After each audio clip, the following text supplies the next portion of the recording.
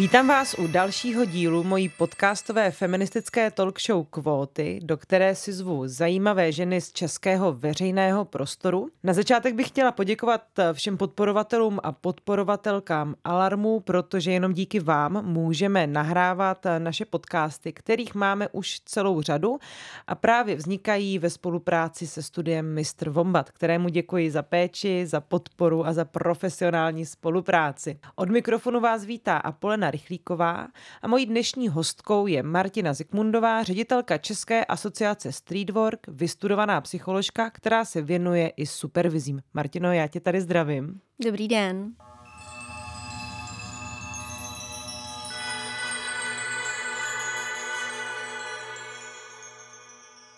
Česká asociace streetwork, abych to tady trošku na začátek vysvětlila, je střešní organizace nízkoprahových sociálních služeb. Sdružuje a zaštiťuje programy, které pracují metodou kontaktní práce.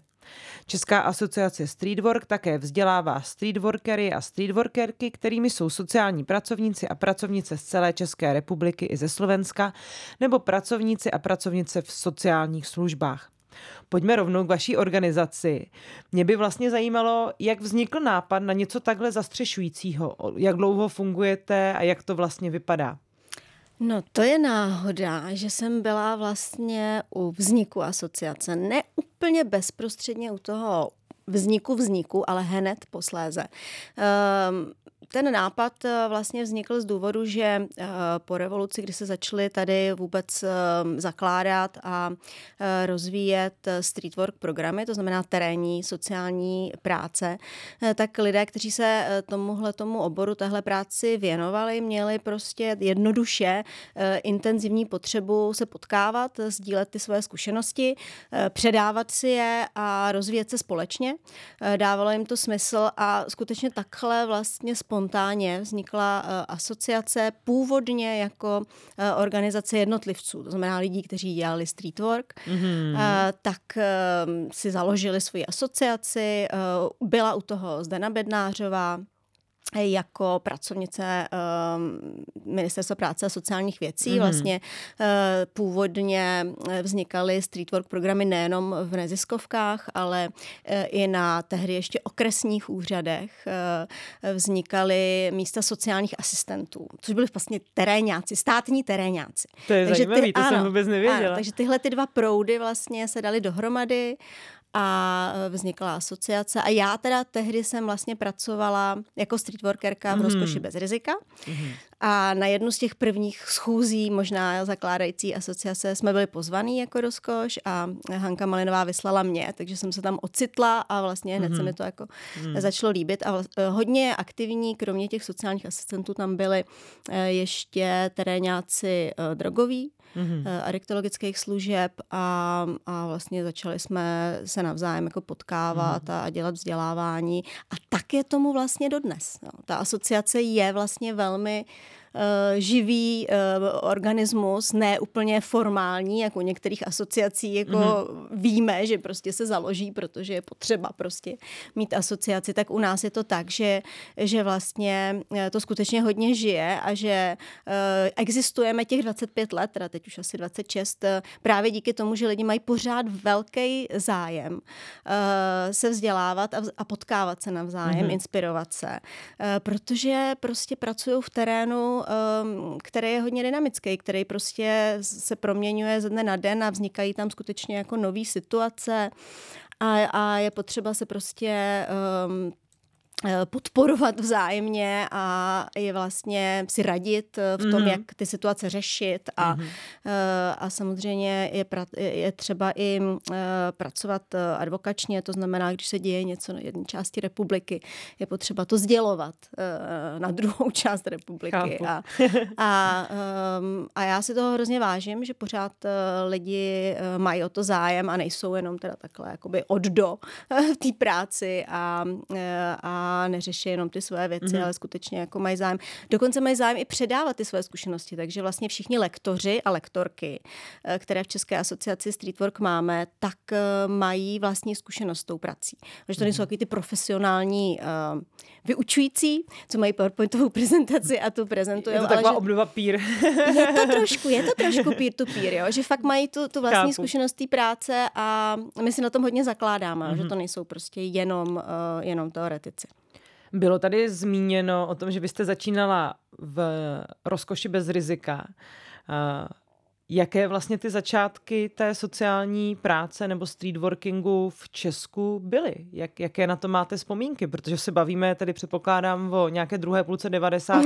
let, která je velmi často asociovaná s takovým tím nárůstem kriminality. Je to taky ten policejní kriminalistický pohled, který hodně dominuje v tom veřejném prostoru. Já mám k tomu i jako jiné postřehy, ale zároveň to musela být doba, která byla strašně dynamická v tom, že se začalo objevat vůbec zranitelní lidi, co třeba byli nucení prostituci nebo byli v závislosti. Jaké to pro vás bylo? Bylo to dobrodružné, to nějak jako nezastírám. Myslím, že i v té sociální práci se odehrávaly věci, které se už dneska neodehrávají nebo přestaly se dost odehrávat tím, že vznikl zákon o sociálních službách a vznikly standardy a tak. My jsme prostě chodili do terénu celou noc, vlastně do rána jsme pracovali. Pohybovali jsme se i po městě vlastně veřejnou dopravou a byla to samozřejmě doba obrovského nárůstu nočních klubů, ale i pouliční prostituce a byla to teda doba intenzivního obchodu s lidmi, kdy sem přiváželi skupiny různé cizojazyčné zahraniční autobusy, dívky z měst východnější Evropy, než jsme byli my. Takže jako bylo to dobrodružný v tom, že jsme vlastně hledali, jakým způsobem tu práci dělat. Jo, v podstatě jsme opravdu hledali ty metody a hranice takovým jako způsobem půjde to, nepůjde to prostě. Jo. Tak ale zároveň to bylo velmi kreativní ale jsem ráda vlastně, že ten zákon vznikl. A co teda ustanovil? Nebo pro nás, co si tu dobu jakoby nepamatují, nezažili a neorientují se v té legislativě, tak co vám pomohlo nějak ustanovit? Myslím, že je vynikající, že v tom zákoně o sociálních službách se objevily terénní a nízkoprahové sociální služby. Díky tomu vlastně si myslím, že jich existuje tolik, kolik jich existuje. Zajistilo to prostě nějaké financování, byť samozřejmě s mnoha otazníky a vykřičníky. K tomu se určitě ještě dostaneme. Takže já myslím, že to je jako jednoznačné plus, ale na druhou stranu trošku jsme si v těch 90kách jako zavařili a teď možná i sklízíme ty plody, nebo snažíme se je trošku jako zušlechtit, protože například v programech pro děti a dospívající, což jsou vlastně taky streetwork programy, nebo hlavní streetwork programy v České republice, tak vlastně byl takový mindset nebo narrativ vlastně, že ty programy vlastně spolupracují a pracují jenom pro to dítě a pro toho dospívajícího a že vlastně rodinu nechceme vidět a hlavně nesmíme jako s žádnými státními institucemi spolupracovat a nic jim říkat o tom našem dítěti, protože my jsme to místo, kde to dítě, ten dospívající má ten bezpečný prostor a my jsme tady jenom pro něj, což je všechno v pořádku. Ale my už teď vlastně víme, že pokud chceme změnit tu situaci nebo pomoci tomu dítěti nebo tomu dospívajícímu tu situaci změnit, ale tak je to i s dospělýma, tak musíme být zasíťovaný a musíme spolupracovat s rodinou a školou a musíme spolupracovat s orgány sociálně právní ochrany někdy. Ne samozřejmě v každém případě, ale někdy. Takže trochu se to jako posunuje a myslím, že máme hodně ještě i metodických věcí před sebou a vlastně, že pořád se tu práci učíme dělat vlastně správně, dobře a ve prospěch klienta.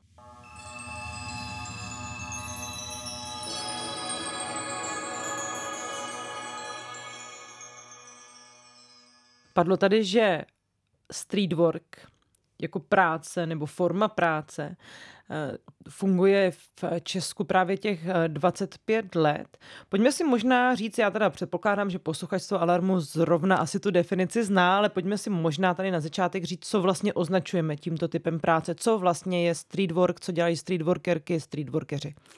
Jo, tak my tohleto slovo vlastně používáme, protože nás streetwork učili dělat němečtí kolegové, převážně tady v České republice, tak jsme to od nich jakoby přijali to slovo. Česky říkáme terénní sociální práce a my hodně v asociaci používáme termín kontaktní práce, který si myslím, že daleko víc vystihuje celou tu šíři vlastně té práce, tak jak ji děláme. Ta práce začíná monitoringem nebo depistáží terénu, takže ještě předtím, než vlastně kontaktujeme nějaké lidi, tak se díváme vlastně do té lokality, sledujeme prostě, jak ta lokalita vypadá, analyzujeme, kde jsou odpadky. Nedopálky. A proč?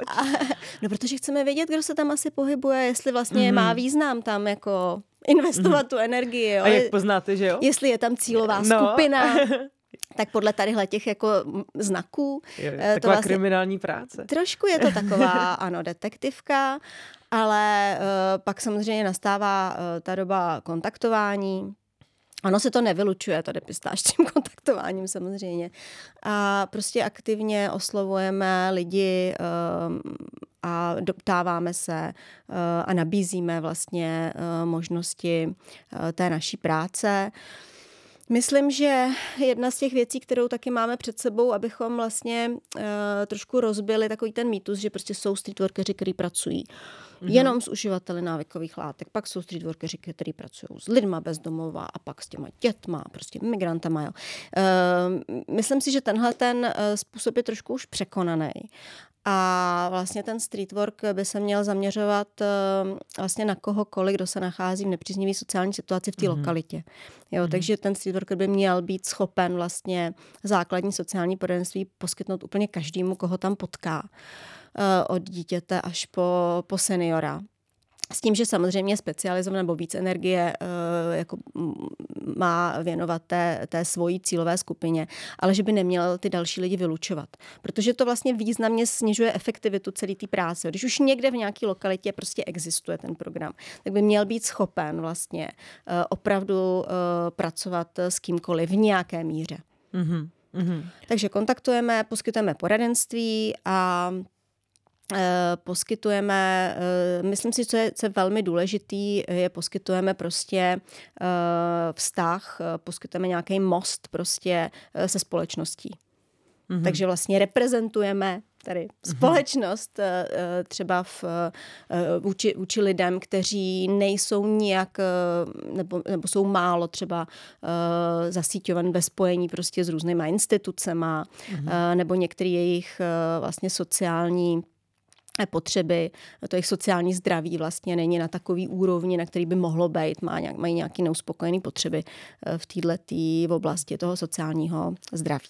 Říkala jste, že by vlastně ti streetworkeři, streetworkerky neměli, já asi použiju možná teďka blbej termín, ale nikoho přehlížet, nebo měli by být ochotní, schopní poskytovat tu službu i ostatním lidem, kteří třeba nemusí být cílovka té jejich původní práce nebo toho původního zaměření. Dá se to ale zvládat za těch stávajících podmínek, které vlastně lidé v terénu a vůbec sociální pracovníci, lidi v sociálních službách mají? Je to náročný určitě, ale zvládat se to dá. Já si myslím, že když je ten sociální pracovník, pracovnice a ten program vlastně dobře zasíťovaný v té lokalitě a skutečně dobře zná všechny ty aktéry, který by tam měl znát a měl s nimi spolupracovat, tak to funguje dobře. A těmi aktéry je prostě samospráva, jsou to zdravotní služby, takže jako vlastně my zjišťujeme, že mnohdy jako v těch lokalitách se vyskytuje daleko více vlastně těch pomocných rukou a těch možností, než třeba víme, než o sobě víme. Já si myslím, že to síťování je trošičku takový slabý místo. Další slabý místo je case management, jo, takové to provázení prostě toho člověka tou situací a zároveň teda vlastně hlídání toho, aby zbytečně, aby skutečně jako ta pomoc byla efektivní. Jo, abychom se prostě nedostávali do situací, kdy několik organizací, několik služeb, několik pracovníků se snaží o to stejné.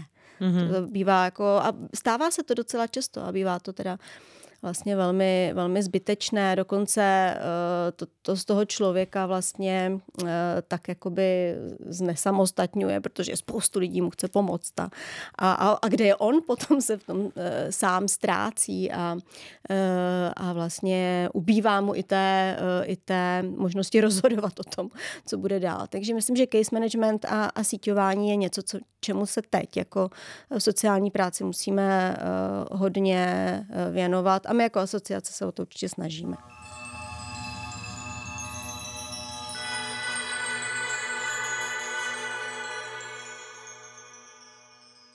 Já jsem se možná ptala na nějaké zázemí taky pro ty streetworkery nebo lidi vůbec, co pracují v tomto typu služeb. To je takové téma, které se dlouhodobě diskutuje, bavím se především o nějakém finančním, ale i společenském statusovém ohodnocení. Jak to vlastně vnímáte z toho vašeho pohledu? No, chtěla bych říct, že ten streetwork by neměl být vnímán jako něco, co se odehrává jenom na ulici nebo v terénu. Určitě podporujeme to, aby programy měly i ambulantní formu, ale zároveň velmi silně podporujeme, aby programy neměly jenom ambulantní formu. Vždycky prostě vidíme ten terén jako ten základ, to nejdůležitější vlastně, co v té práci je a vlastně tu terénní práci jako jednu z těch nejsilnějších kompetencí terénního sociálního pracovníka. A co se týče hodnocení nebo té společenské prestiže, mě to i osobně velmi mrzí, že vlastně lidé, kteří jsou sdruženi v asociaci, vnímají ze svého okolí, ale i třeba v rodině, v tom širším okolí, že třeba někdy ani neříkají, co dělají. Jo, dokonce, jo, jako, že vlastně... Opravdu stále takhle přetrvává to stigma. Ale to není jako proto, že by to bylo, že by ta práce jakoby byla stigmatizující ve smyslu dělám prostě s nějakými vyloučenými lidmi, ale ve smyslu to je práce, kterou může dělat každý. Jo, je to něco, co vlastně v podstatě to dělá někdo, kdo neumí nic jiného.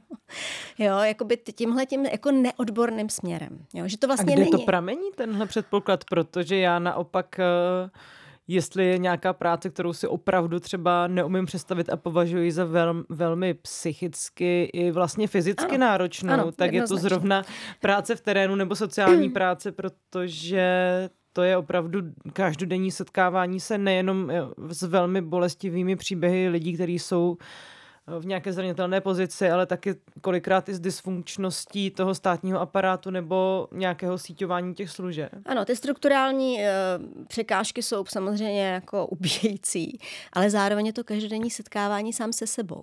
Jo, to jste ještě nezmínila, že to je to, co já jakoby vidím vlastně v té práci. Jak to myslíte? Vlastně tím, že pracujete s klientem, tak se neustále učíte o sobě, ale neustále sebe investujete, protože vy jste vlastně v té práci ten nejdůležitější nástroj.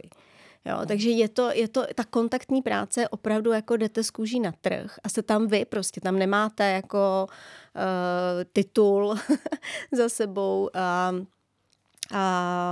nějakou instituci. Jo? V tom terénu jste prostě sám za sebe. A to si myslím, že je opravdu náročné, zároveň velmi funkční, když se to dělá dobře.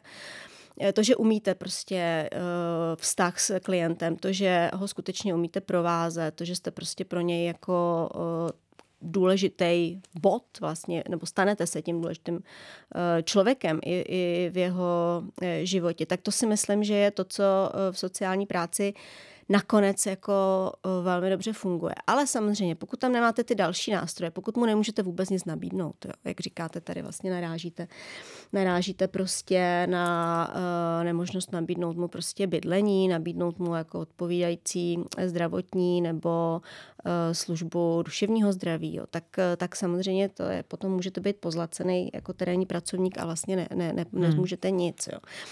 Ale co se týče ty prestiže, Já osobně jsem jako tím netrpěla, ale já jsem pracovala v tom terénu prostě v jiný době, jo, jak jsme se tady bavili o těch 90kách a o těch neziskovkách. A máte pocit, že tehdy vlastně ta společnost byla víc přejícná směrem k tomuto typu služeb, nebo chápala tu jejich potřebnost více, nebo že to bylo viditelnější? Já jsem to takhle určitě vnímala. Jo, já nemůžu říct, že všichni, ale já jsem to takhle skutečně vnímala.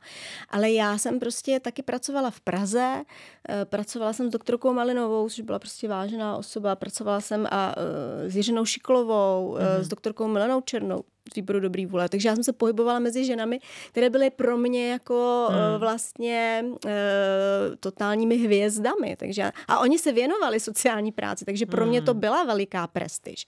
Ale vnímám, že teď to tak není. U mnohých kolegů a kolegyň prostě vnímám, že oni to považují, nebo oni sami ne, ale jakože to jejich okolí to považuje za práci, která je skutečně jako neodborná. Jo. A to mě strašně mrzí, protože vím, že to tak není. Ale nedávno jsem o tom přemýšlela, když sleduju například ten pořad České televize Fokus Václava Moravce. Tak on si tam zve vždycky odborníky z různých v podstatě vědeckých oborů týkající se člověka. Je tam sociolog a je tam psychiatr. A nikdy tam zatím teda, co jsem viděla, nebyl sociální pracovník. Anebo pracovnice. Tak to mě mrzí. A doufám, že Václav Moravec jako by mohl být prvním, kdo by vlastně tenhle obor, který skutečně jako má o člověku co říci, by mohl vlastně postavit do té řady těch vážených oborů a o těch tématech, o kterých tam hovoří. Myslím si, že by měl hovořit i sociální pracovník nebo sociální pracovnice.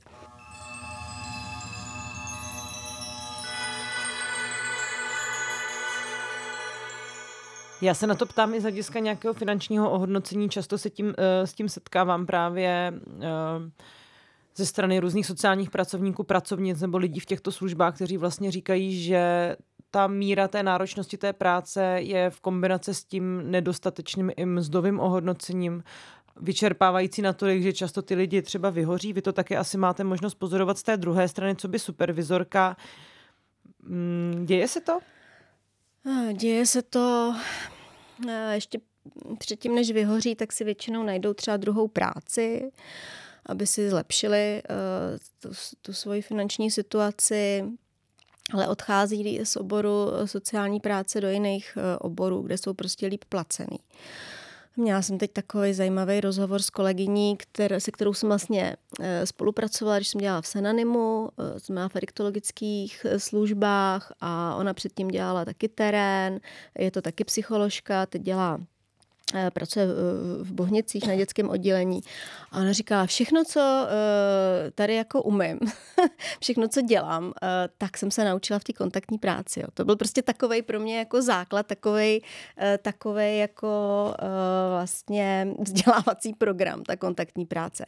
Že já to využívám prostě běžně tady v nemocnici a ty věci mi tady prostě fungujou.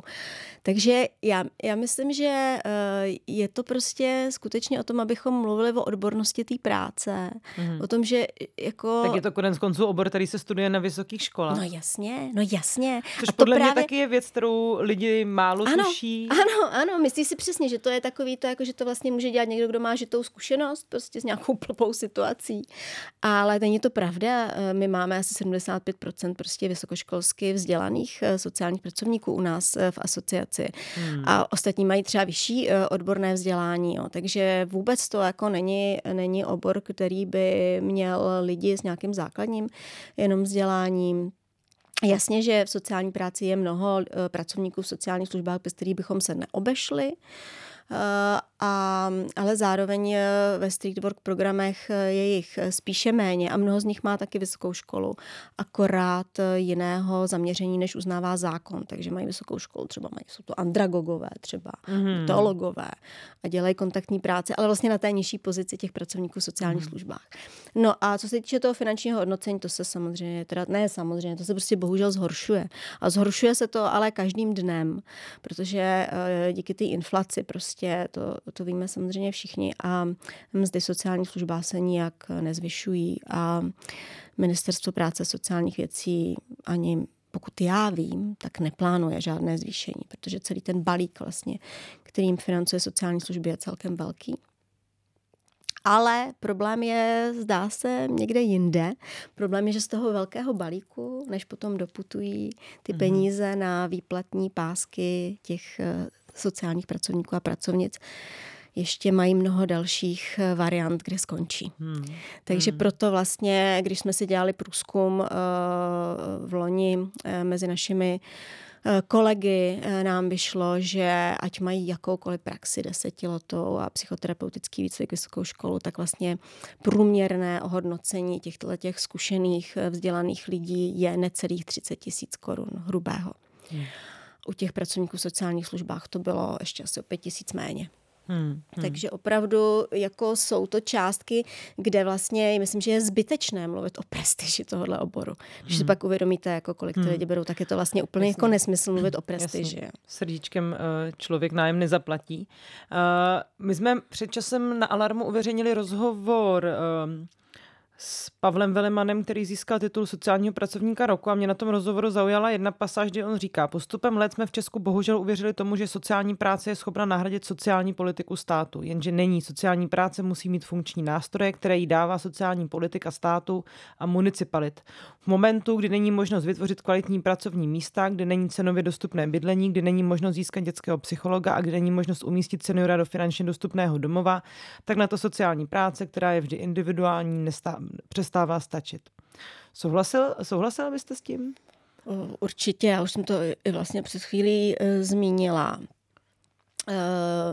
Myslím, že je trošku část toho problému i v komunikaci mezi sociální službou a mezi zadavatelem, to znamená krajem, potažmo státem, který vlastně zadává to, co má být vykonáno, vlastně tu práci.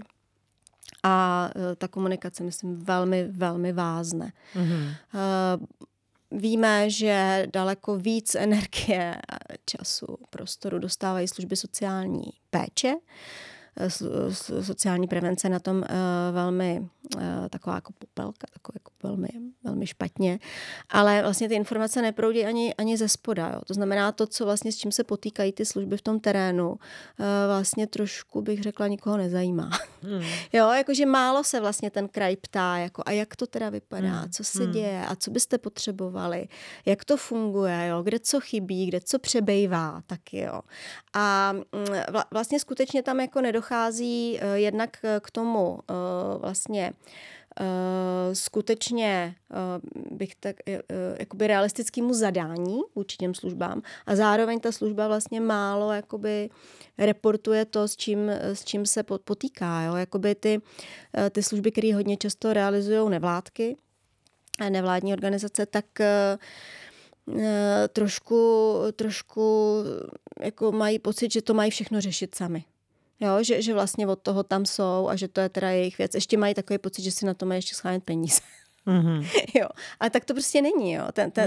Ten systém je jinak. Že jo. Stát prostě si vlastně zadává tu službu, říká jim v pověření, co mají dělat a taky zároveň má za to zaplatit, za tu službu. Jo. A tam prostě dochází jako problémům. Neplatí za to ten stát, ačkoliv si to zadá tu službu a zároveň vlastně ani dobře jako nekontroluje, jestli to zadání je plněný.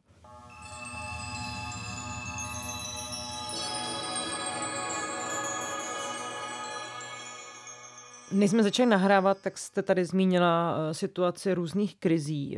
Před chvilinkou jste říkala, že v návaznosti na tu pádivou inflaci, která Českou republiku sužuje už opravdu poměrně dlouho a dopadá od těch nižších středních tříd dolů vlastně s tou největší razancí, tak že má nějaké dopady i na lidi, kteří pracují vlastně v terénních sociálních službách. Jak se třeba vaší práce dotkla válka na Ukrajině? Naprosto zásadním způsobem. Nikdo z nás vlastně neměl zkušenost s takovouhle silnou uprchlickou vlnou. V podstatě jsme měli nulovou zkušenost. A s příchodem prostě tolika traumatizovaných lidí a dětí A tím, že Česká asociace streetwork z 80% sdružuje programy, které dělají s dětma a dospívajícíma, tak je to samozřejmě pro nás naprosto zásadní téma. A opět se tam vlastně ukázalo, že jako mnoho těch aktivit, které služby vyvíjejí, jsou vlastně na základě jejich vlastního popudu a nějakého možná imperativu morálního, ale vlastně to zadání ze strany státu vlastně dosud nepřišlo.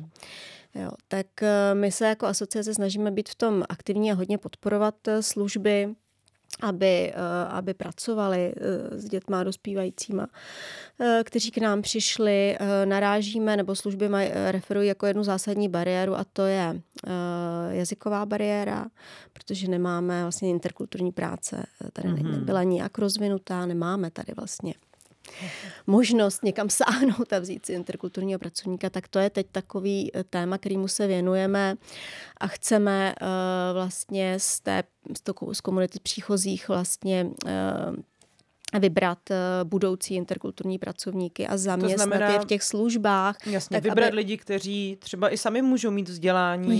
Jistě. Nemají přicházejí lidi naprosto různých zkušeností, různého pracovního zaměření. Sociální práci, ale mohou to být prostě lékaři, pedagogové, právníci a ukazuje se, že to tak je s vysokoškolským vzděláním a vlastně jimi tu bariéru jazykovou snížit, ale zároveň bychom chtěli, aby ta interkulturní práce se stala jako samozřejmou pro ty služby, protože máme tady jiné menšiny, kterých je teda samozřejmě daleko méně než těch ukrajinských, ale máme tady další a určitě to bude správně využito i v budoucnosti, až ta krize skončí. Ale ta krize zdaleka nekončí.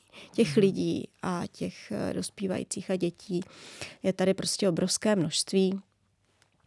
100 000. To znamená, že my stále vlastně ještě nejsme schopni všem nabídnout dostupnou sociální službu, tak, jak ji potřebujou. A to je určitě potřeba zlepšit. Zároveň a to nesouvisí nějak s válkou na Ukrajině, ale pozoruju to právě díky asi inflaci, nám hodně lidí vzdělaných a zkušených z oboru odchází.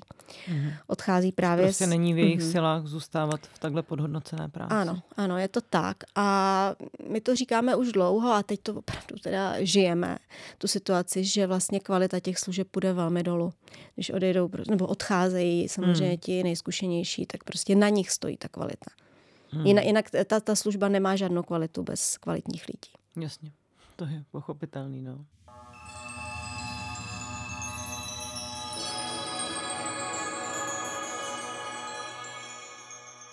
Jaké jenom, když ještě zůstanu u těch lidí, kteří byli donuceni kvůli té Putinově válce na Ukrajině odejít ze svých domovů, tak jaké oni třeba mají potřeby, nebo co by jim pomohlo a co třeba propadává z hlediska toho státu, protože obecně se mluví o tom, že my jsme tu uprchlickou krizi nějak zvládli, ale také už se objevují různé kritické noty, to znamená nefungující integrace, špatné vlastně třeba integrování do školství, nedostatečná psychologická podpora, nedostatečné řešení těch traumatů. Co tam vidíte vy z té každodenní praxe? No, asi to můžu potvrdit, že v té krizi aktivita České republiky, v té úvodní krizi byla jakž takž v pořádku. Asi stála hlavně na té občanské společnosti, což mi taky nepřijde vůbec špatně. Ale s tou adaptací máme problémy z mého pohledu, ale naprosto teda v tomhletom jsem like, to teda sleduju jakoby like. Si myslím, že jsme nezvládli právě tu jazykovou stránku věci, že jsme si mysleli, že tak nějak jako ti slované se tak nějak přirozeně... Když to je hrozný, když se tady sněhu, ale to je hrozně... Jo, jako že tak nějak jakoby přirozeně se naučí, tady budou a tak dále. A to si myslím, že se teda nestalo. A vidím to u těch dětí, které jsou tady prostě dlouho už a vlastně nejsou schopné se domluvit, nejsou schopné se vzdělávat. Jo. A já si myslím, že tohle jsme teda trošku jako nezvládli, nebo více nezvládli v tom, že bych teď vidím jako velkou potřebu intenzivního jazykového vzdělávání, ať už dětí nebo dospělých, protože i bez toho jazyka vlastně nezískáte kvalifikovanou práci, na kterou třeba máte vzdělání, takže pořád ty lidi jsou vlastně jakoby někde jinde, než by mohli být v zaměstnání. Zároveň děti, myslím, že ta kvalita té výuky je prostě opravdu špatná.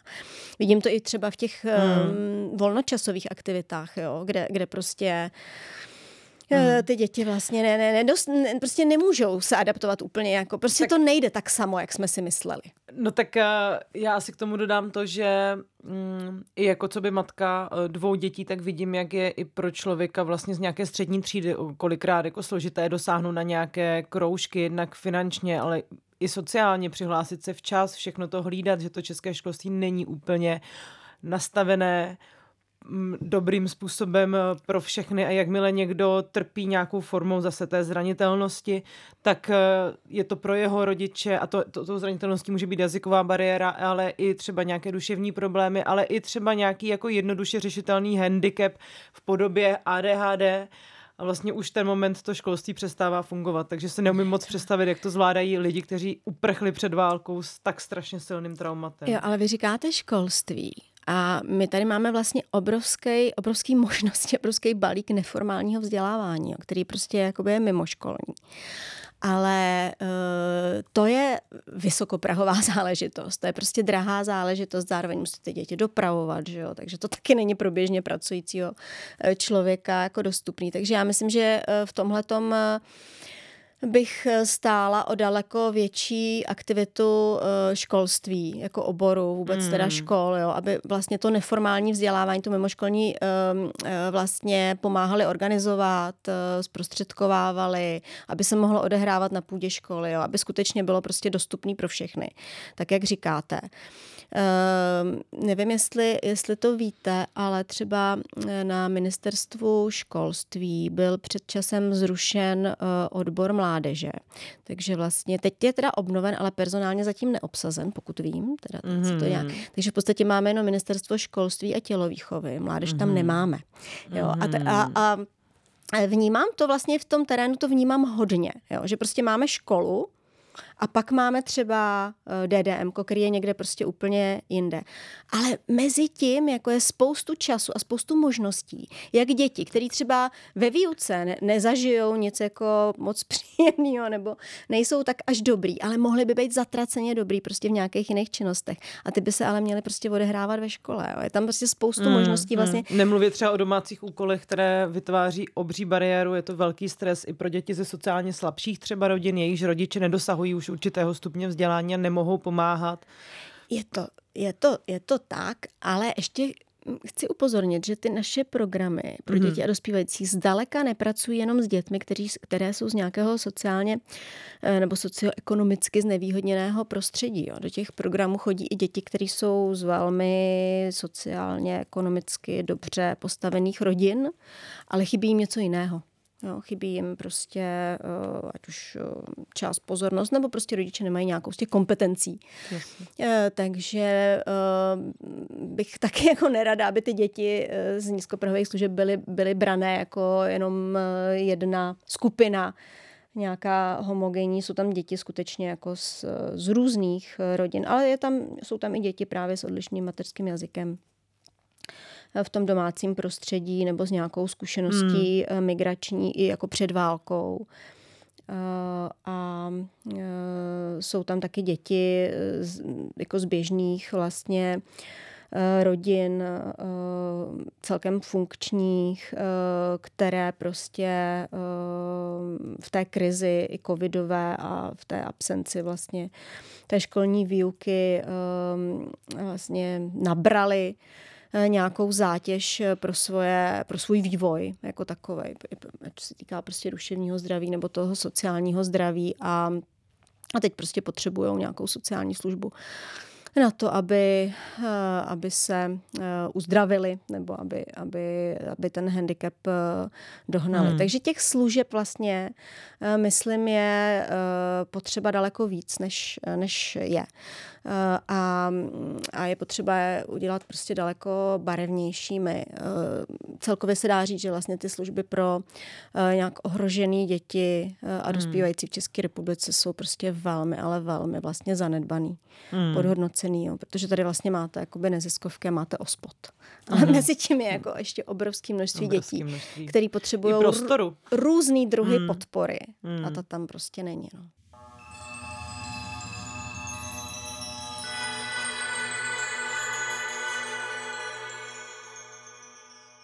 Možná poslední otázka. Jak vlastně vnímáte budoucnost toho vašeho oboru a co by vám pomohlo, aby se nedostával do problémů, o kterých jsme tady mluvili? No, já díky tomu, že máme možnost spolupracovat s Ministerstvem práce a sociálních věcí teď na některých legislativních změnách, které připravuje, tak, jak říkala paní vrchní ředitelka, je opatrně pochválím za to, že plány mají veliké a slibné. Jo, myslím si, že si velmi dobře uvědomují, že co se týče sociálně právní ochrany, co se týče stávající situace sociálních služeb, co se týče profese sociálního pracovníka, takže je potřeba skutečně udělat systémové změny, i co se týče sociální politiky jako takové. Tak jak jste o tom mluvila, je tam potřeba tak jako z gruntu napřed vyvětrat a potom trošku jako postavit něco skutečně moderního. Jo, protože pracujeme pořád s nějakými koncepty, které jsou, myslím, dost jako zastaralé. Takže myslím, že si tohleto současná reprezentace Ministerstva práce a sociálních věcí uvědomuje. A já si teda hrozně přeju, aby aspoň z poloviny to, co plánují, jako vyšlo. A to si myslím, že potřebují české děti, české rodiny. Tím myslím rodiny všechny, které se nachází na našem území, nejenom ty původně český. Hrozně moc. Potřebujeme to i my jako sociální pracovníci a pracovnice a potřebujeme, aby to netrvalo hrozně dlouho. A potřebujeme, aby ta reforma, která se týká financí pro sociální služby, taky byla dost úspěšná, protože myslím, že to, že jako nějakou dobu pozorujeme odchody lidí ze sociálních služeb, může taky znamenat to, že za pár let vlastně už nebudeme mít co pozorovat. Jo, že skutečně ta situace je tak špatná, že může se stát, že celý ten systém skolabuje. Takže abychom nečekali několik let s těmi reformami a opravdu jako za rok, za dva skutečně měli něco, s čím už bude prostě možný počítat do budoucna. Protože ty lidi určitě vydrží nějakou dobu, když budou vědět, že ta změna nastane. Ale ty změny jsou velmi nutné. Takhle už dál prostě v tom nemůžeme pokračovat. Martino, přes tenhle poněkud depresivní závěr já vám budu držet palce, aby ta změna byla tak rychlá, aby nestačili všichni kvalitní lidé z toho oboru odejít a aby opravdu se podařilo nastartovat tu státní podporu směrem k tomuhle typu velmi potřebné, velmi užitečné a práce, bez které se celá ta společnost jednoduše neobejde a možná se to ani kolikrát neuvědomuje, aby to se podařilo nastartovat nějaké funkční změně. Rozhodně děkuju, že jste si našla čas a přišla za mnou do Kvót. Mám z toho velkou radost. Já taky moc děkuju za pozvání. A určitě můžu slíbit, že vás pozveme, až budeme dělat nějaké pozitivní výstupy z našich snah, tak určitě vás pozveme, abyste mohla taky poreferovat o něčem pěkném. Méně traumatizujícím. Tak se mějte krásně, děkuji ještě jednou za návštěvu. S posluchačstvem Kvót se rozloučím. Ještě jednou zase vám poděkuju za to, že podporujete Alarm a umožňujete nám tak vyrábět celou řadu podcastů, ale i textů, analýz, rozhovorů a komentářů. Moc si toho vážíme. Děkuji ještě jednou studiu Mr. Wombat a budu se zase brzy těšit. Naslyšenou.